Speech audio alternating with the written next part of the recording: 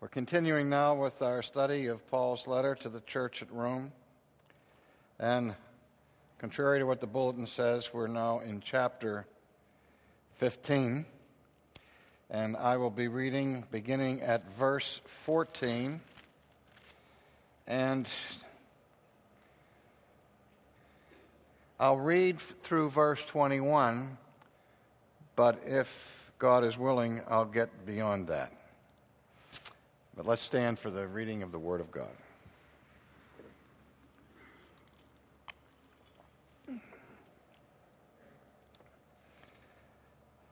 Now I myself am confident concerning you, my brethren, that you also are full of goodness, filled with all knowledge, able also to admonish one another. Nevertheless, brethren, I have written more boldly to you on some points, as reminding you because of the grace given to me by God, that I might be a minister of Jesus Christ to the Gentiles, ministering the gospel of God, that the offering of the Gentiles might be acceptable, sanctified by the Holy Spirit. Therefore I have reason to glory in Christ Jesus in the things which pertain to God, for I will not dare to speak of any of those things which Christ has not accomplished through me in word and deed, to make the Gentiles obedient, in mighty signs and wonders, by the power of the Spirit of God, so that from Jerusalem and around about till Illyricum I have fully preached the gospel of Christ. And so I have made it my aim to preach the gospel not where Christ was named, lest I should build on another man's foundation. But as it is written, to whom he was not announced, they shall see, and those who have not heard shall understand. This is the word of God in all of the fullness of his truth. Let's be seated. Let us pray. Again, our Father, as we continue our study of this grand book of the New Testament, we pray that we may hear these words and do them. We pray that we may understand the teaching of the apostles and love what we understand to be true. For we ask it in Jesus' name. Amen. You can tell in this portion of the Epistle of Romans by the very tone of it that the apostle is beginning to wind this letter down. You can anticipate how he is gradually now drawing it to a close. The weighty theological matters that he expounded through the first 11 chapters, then transition to practical application in chapters 12, 13, and 14.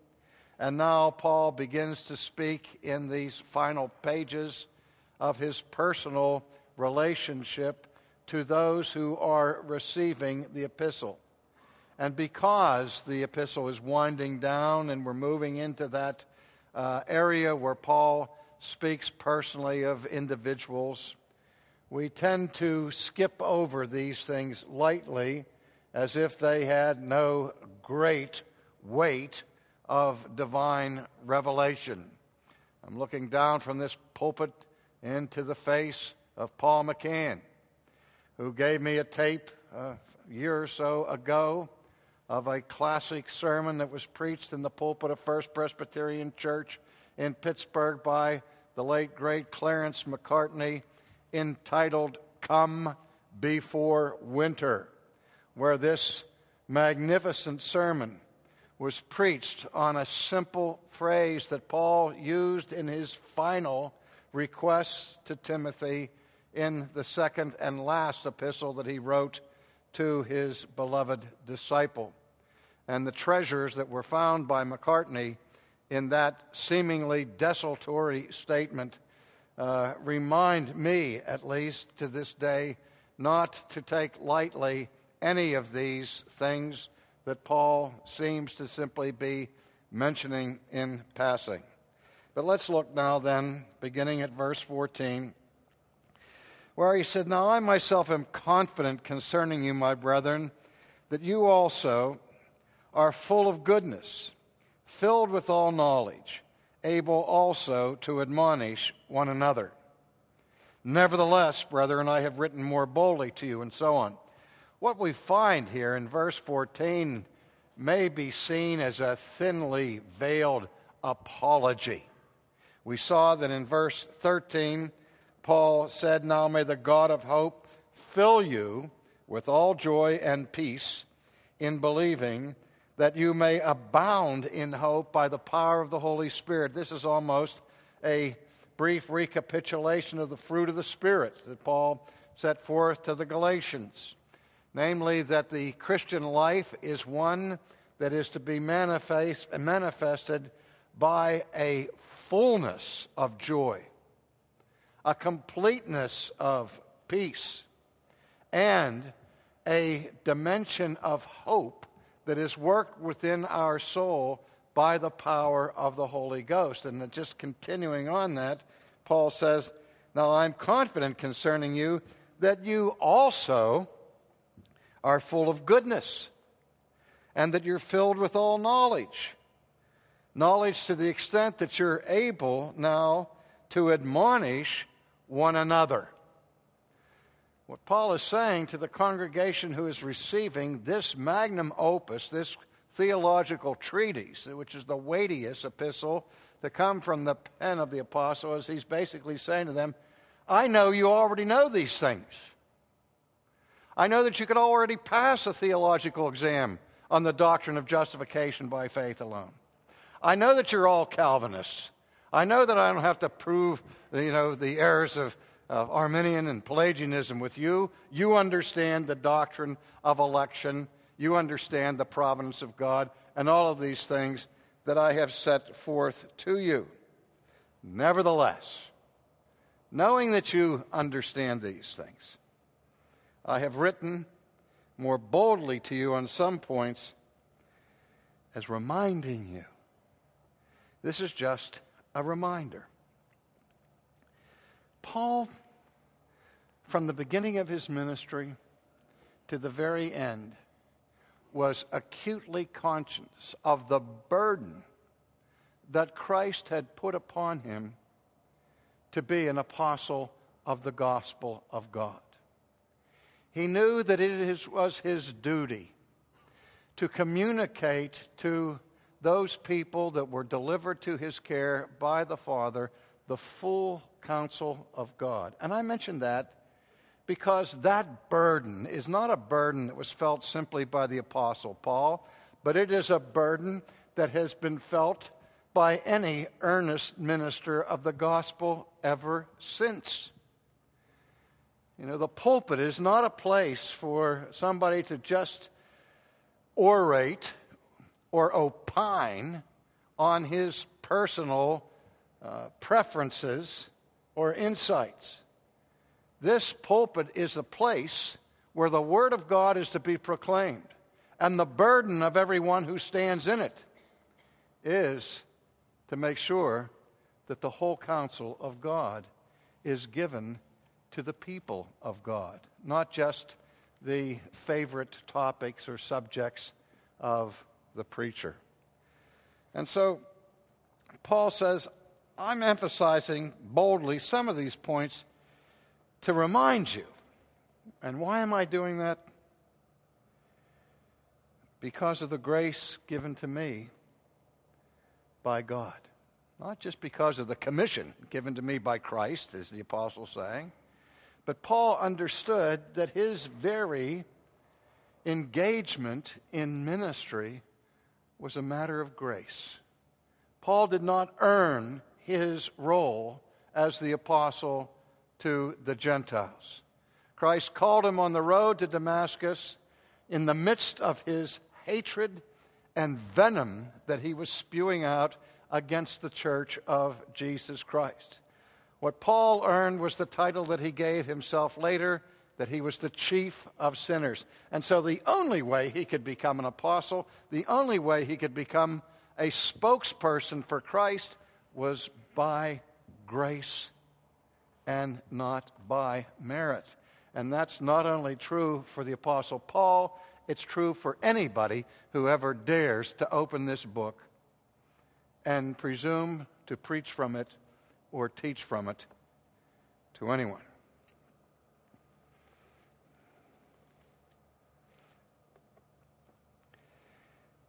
That I might be a minister of Jesus Christ to the Gentiles, ministering the gospel of God, that the offering of the Gentiles might be acceptable, sanctified by the Holy Spirit.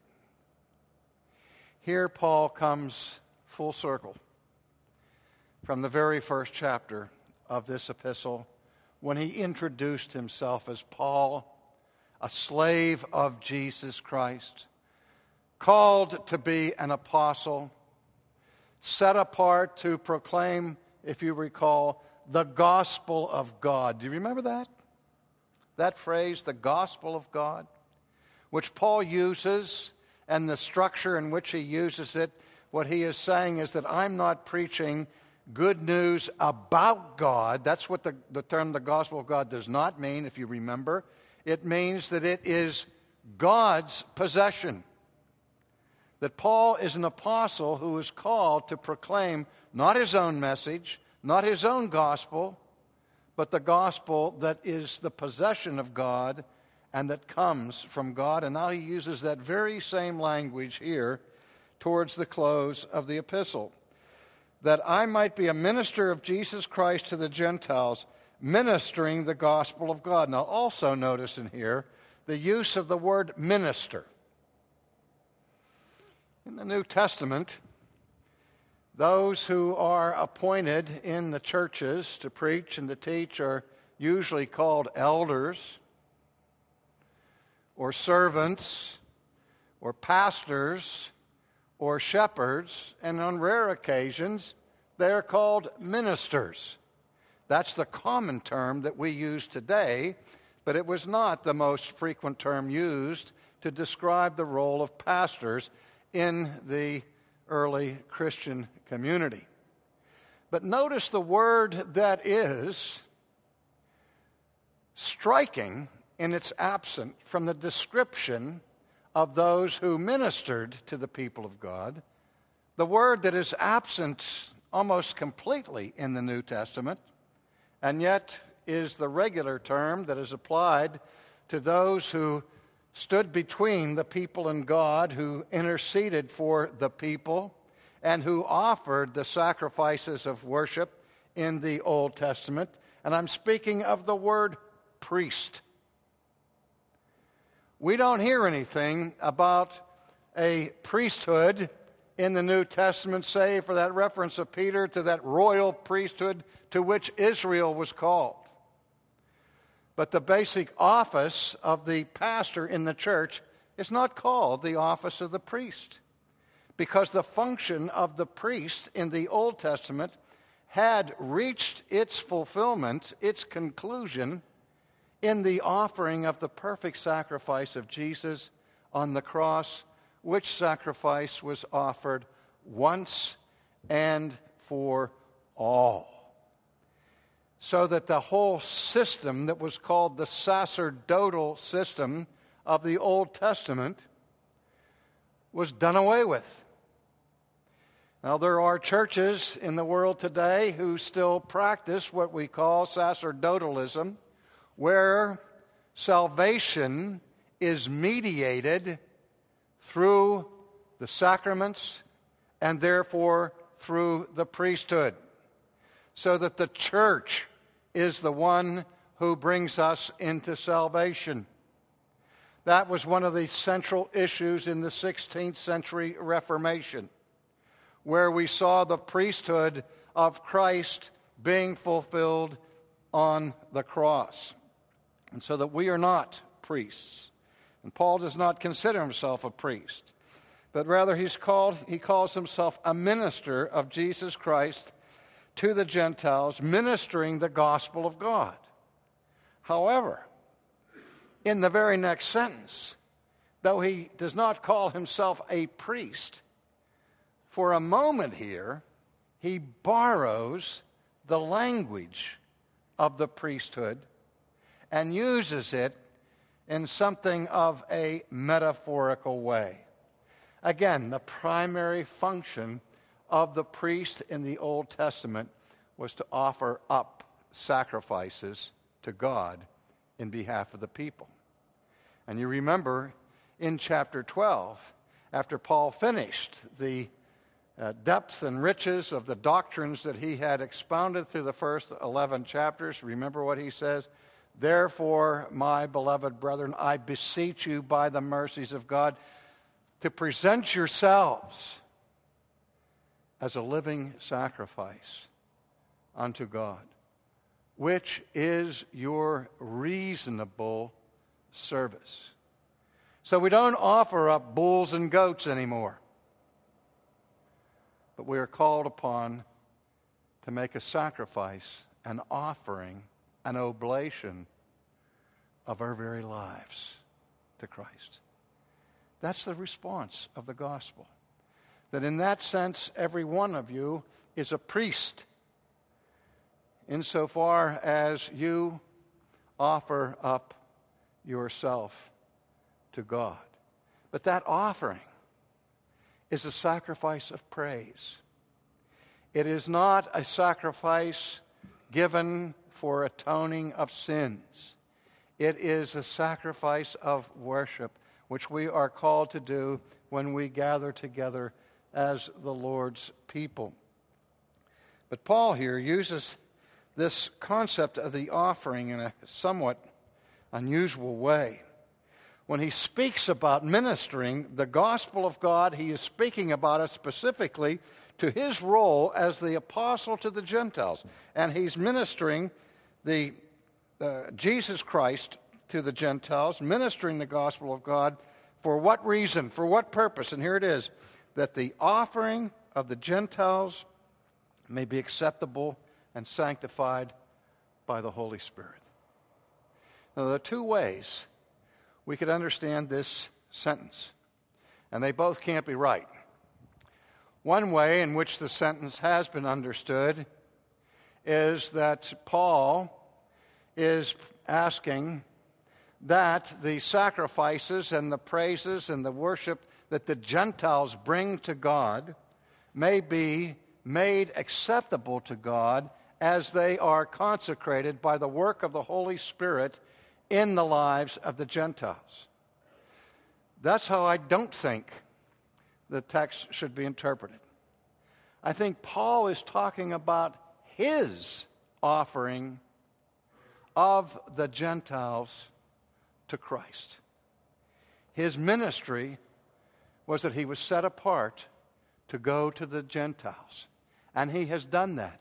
And when he has proclaimed the gospel of God to the Gentiles, the Holy Spirit has associated and attached himself to the proclamation of that word and worked as the power in the gospel, bringing these Gentiles to conversion. And now Paul says, this is my sacrifice to you, the fruit of my ministry. These converts from among the Gentiles.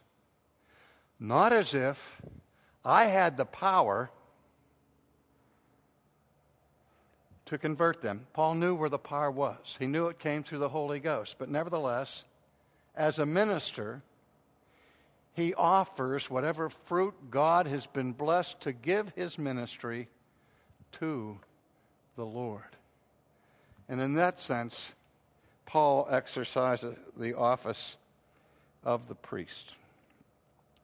Therefore, I have reason to glory in Christ Jesus in the things that pertain to God. You remember what he says elsewhere, let him who boasts, boast in the Lord. And when Paul says, I have reason to glory, what he is saying here is that all of that glory that I've experienced, all of the reason I have to boast is rooted and grounded in Christ Jesus. He's understanding that it is not of himself. As he wrote elsewhere to the Philippians, I didn't come to you with eloquence. I didn't come to you with all of the skills of public orators, but I came to you in the power and in the demonstration of the Holy Ghost. So he says, for I will not dare to speak of any of those things which Christ has not accomplished through me in word and deed to make the Gentiles obedient. Now, is he saying I can boast in some things that I've been able to accomplish, but I didn't make it in these other areas, and so I can't boast of them? No, what he's talking about here, he says, is that I can't speak of any of those things which Christ has not accomplished through me in word and deed to make the Gentiles obedient. In other words, the only thing I had to talk about is what Christ has done. The only thing I can make mention here is nothing that I have brought of my own, but it is strictly that which has been wrought by the power of Christ. Now, Paul's not just being humble here. He's being truthful. He's being accurate. He's being theologically sound. You know, when we preach, Burke, we work hard with the text. We want to make the sermon as accurate as we possibly can. We also want to make it as interesting as we possibly can. We want to persuade. We want to admonish. We want to exhort. No minister wants to stand in the pulpit and go through the process of preaching a sermon and then walk away from saying, well, I wonder if anything happens. But I hope that we all know that nothing will happen because of our skill. It can't happen. At least nothing good. The only thing that really moves the people to changed lives and to growth in the Spirit is the attendance of the Holy Ghost with that Word. Again, that's where the power is, in the Word. Not in programs, not in human skills or oratory. It is in the Word. And I can preach this Word till I'm blue in the face, and if God the Holy Spirit doesn't take it to you, nothing happens. But Paul is looking at the results of his ministry, and he understands that those results were wrought by God himself, and what he's offering now up to God is a return of God of the gifts that God himself has given.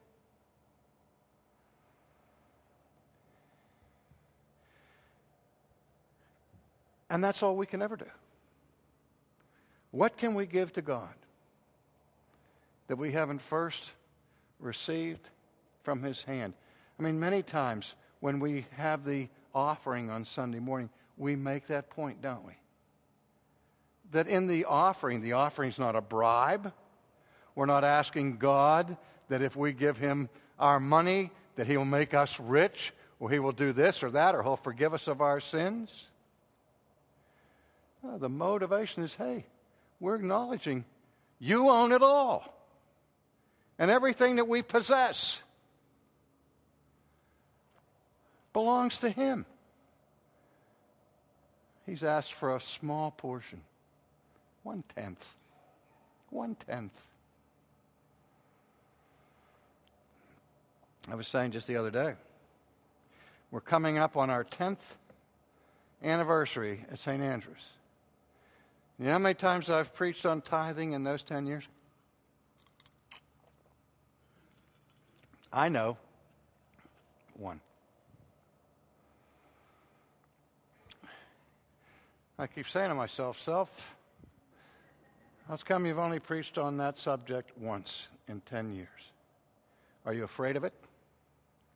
You know it's not something that people are excited to hear? And I gave myself this excuse. Well, no. The reason I've only preached it once is because it hasn't come up in the books that I've been giving expository sermons on. So that leaves me off the hook. And I think, yes, but the one time you did preach on it, you weren't in the middle of biblical exposition. And I thought, if the people don't respond to things like this, it may be because I haven't explained their responsibilities and what it is that God expects from them. And you see, at that point, I fail you as well as failing the Lord.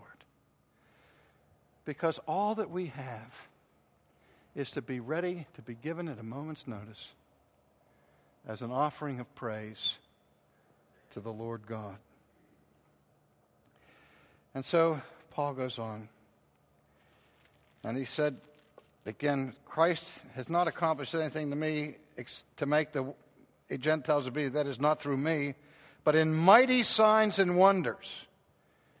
And he calls attention to the mighty signs and wonders that he has performed in his missionary outreach.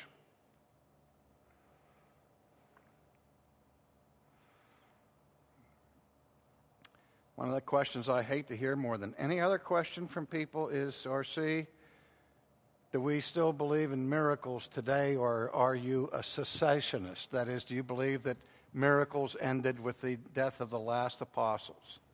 And I said to my wife this week, I said, I hate it when anybody asks me that when I don't have at least an hour to give my answer to it. Because it's hard enough for people to hear it unless you really take the time to explain it. There is no word for miracle in the New Testament. There are three words that are used again and again: signs, wonders, and powers. Now, we extrapolate from those words a concept that we call miracle. And then there is the generic word for miracle that we use loosely in our culture. And then there is that narrow, technical, theological definition of miracle. If you ask me about the general use of miracle, and do they occur today, I say, absolutely they do, all the time. You see signs in the pastor's office, expect a miracle.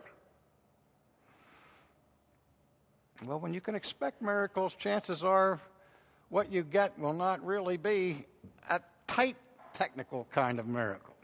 A miracle in the narrow sense is that sign or power that signifies something. And the purpose of those signs in the apostolic age was to signify the breakthrough of the kingdom of God, and most importantly, to signify the agents of revelation that God had set apart to proclaim these things. Just as Moses was given the power to perform what we call miracles, so that his credentials would authenticate that he was speaking for God. Do you remember? Nicodemus came to Jesus at night and he said, what? We know that thou art a teacher sent from God, or you would not be able to do the things that you do. Now that was sound thinking. Here's what Nicodemus understood. He understood that the devil is a liar, and the devil can perform lying signs, that is, fraudulent signs, fake signs, counterfeit signs, like the magicians of Egypt.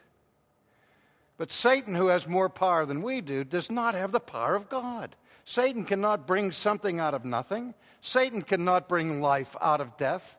Only God can do that. And those whom he empowers to do it. And when those he empowered to do it are then authenticated as agents of revelation, here's the point. Try to get this. That if a non-agent of revelation can do these things, then what value is it when the New Testament says that God authenticates his apostles by these works? How are they authenticated if somebody else can do it? How are they authenticated if Satan can do it? It would be a false and counterfeit evidence of apostolic authority. But in any case, without going into the fullness of that discussion, do I think that God answers prayers? Do we have a category called special providence? Does God heal the sick? Yes, yes, yes, yes, yes. But I don't expect to have somebody go to the house of Lazarus, who's been dead for 4 days, and raise him from the dead. I don't expect to see anybody today bring something out of nothing. Not until the Lord comes back. Because there was a purpose in redemptive history for that special, tight category of miracle. Anyway, before we get carried away with that, Paul makes reference to the mighty signs and wonders that accompanied his ministry by the power of the Spirit of God.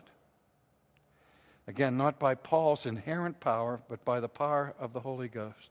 So that from Jerusalem and around about to Illyricum, I have fully preached the gospel of Christ. Now, this place that he calls, that I've mispronounced twice already, I just can't say it.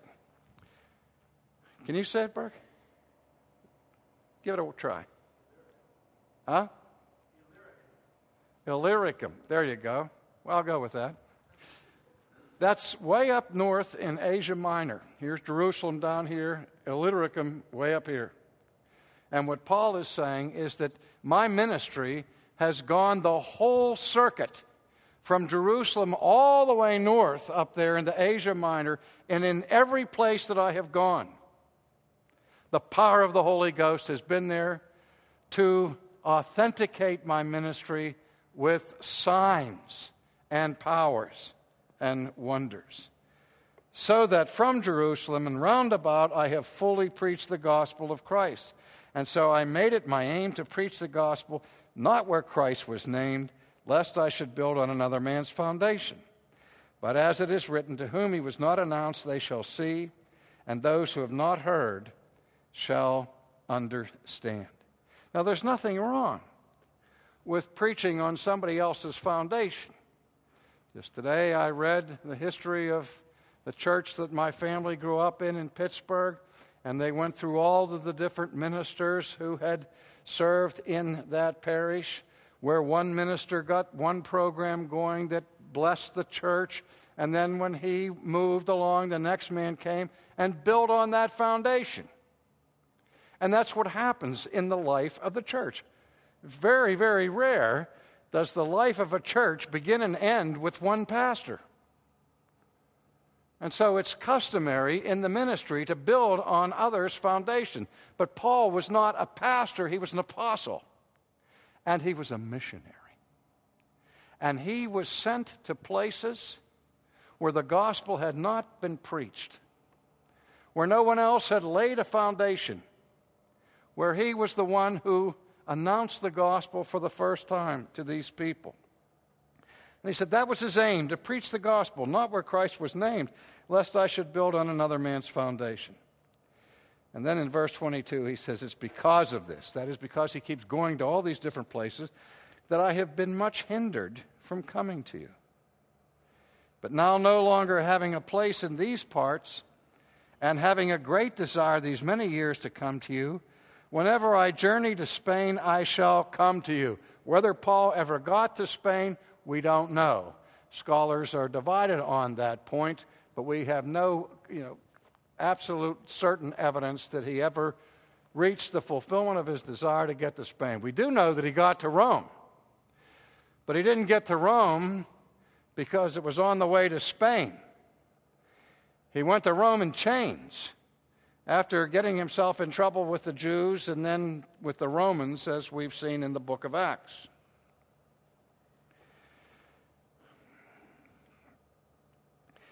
He said, whenever I journey to Spain, I shall come to you, for I hope to see you on my journey and to be helped on my way there by you, if I first may enjoy your company for a while. Here's a church that Paul has heard about, whose fame has gone into the whole world, that he was not the founder of the church in Rome.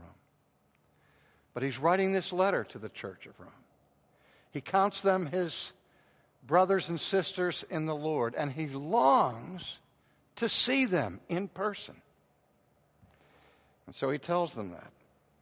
And he's now optimistic that he's going to be able to see them in the near future. But first he said, I'm going to Jerusalem to minister to the saints. For it pleased those from Macedonia and Achaia to make a certain contribution for the poor among the saints who are in Jerusalem. Wow. Paul has collected this offering from Gentile converts and has now been sent back to Jerusalem to give and distribute this offering to the Jewish believers who are living in the midst of hostility and in the midst of poverty back in Jerusalem. Isn't that something? That the believers among the Gentiles from Macedonia, from Greece, from up there in Asia Minor, made their contributions, gave their contributions to the Apostle Paul and said, here, take this back to Jerusalem and give it to the saints there.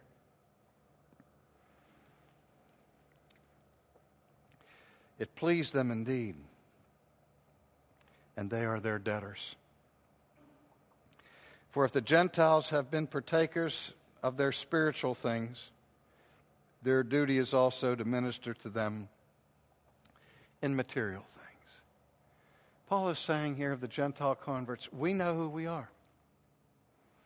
We know that we have been supremely blessed because that which has come to us out of Israel, salvation, is of the Jews. The Gentiles understood that they were the wild olive branch that had been grafted into the root of Israel. And they were the heirs of the spiritual promises of God that the Apostle Paul has brought to them. And they say, we're debtors to our brothers and sisters of Israel who are suffering now in Jerusalem. And so they were pleased. They were pleased to give this contribution for the saints in Jerusalem. For if the Gentiles, as I say, had been partakers of the spiritual things, they saw it as a matter of duty to minister to the Jews in material things. Therefore, when I have performed this and have sealed to them this fruit, I shall go by way of you to Spain. That is, after I go to Jerusalem, then I'm going to stop off at Rome on my way to Spain. But I know that when I come to you, I shall come in the fullness of the blessing of the gospel of Christ. Do you ever wonder if he changed his mind? Did he ever really feel that he was coming to Rome in the fullness of the blessing of Christ? If you know the Apostle Paul, you know the answer to that question. He could arrive in Rome in chains and still rejoice that he was there because of his privilege of being a minister of the gospel. Now I beg you, brethren, through the Lord Jesus Christ, through the love of the Spirit, that you strive together with me in prayers to God for me, that I may be delivered from those in Judea who do not believe, and that my service for Jerusalem may be acceptable to the saints, that I may come to you with joy by the will of God and may be refreshed together with you. And now may the God of peace be with you all. Amen. Paul begs the Roman Christians to pray for him for this journey that he is about to undertake to Jerusalem. He knows there's a price on his head. He knows that there's a bullseye on his back. He knows that there are multitudes of unbelieving Jews that can't wait to get their hands on him and, if possible, stone him to death. And so he asked the saints in Rome, please pray for me. I'm going to Jerusalem to deliver this offering, to bring relief to the saints in Jerusalem, but I'm going to need a safe conduct to get in and out of that city. So pray hard. And that my service for Jerusalem may be acceptable to the saints. That the Jewish Christians will accept my ministry to the Gentiles. And that I may come to you with joy by the will of God and be refreshed together with you. And this section then closes with a brief benediction. This is not the final benediction. It's not the ultimate benediction. It's the penultimate benediction of the Epistle to the Romans, where he says, now the God of peace be with you all. Amen. Front and center in the concern of the apostle, front and center for the concern of every Jew, was the experience of the peace of God. Pray for the peace of Jerusalem.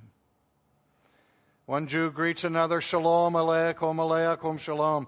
Peace be unto you, and unto you be peace. May the Lord bless you and keep you. May the Lord make his face to shine upon you and be gracious unto you. May the Lord lift up the light of his countenance upon you and give you peace. Virtually at the heart of every Jewish benediction was this constant plea that God would give peace to his people. And Paul speaks of God as the God of peace. Now the God of peace be with you all. Amen. Then in chapter 16, the apostle closes the epistle in his standard way by giving individual personal greetings to this person and that person, and God willing, the next time that we are together in our study of Romans, we'll take a look at some of the intimate greetings, that what we can learn from the descriptions of the saints that ministered there in Rome. Until then, may the God of peace be with you all. Let's pray. Thank you, Lord, for this brief look again at Paul's understanding of his own apostleship, of his own ministry, and what we can learn from that we understand that anything that is effectual in our ministry is only by your power. All that is lasting comes from you and from thy Spirit. Give us that grace as we preach your word, to bring it home to the hearts and to the souls of those who hear it. For we ask it in Jesus' name. Amen.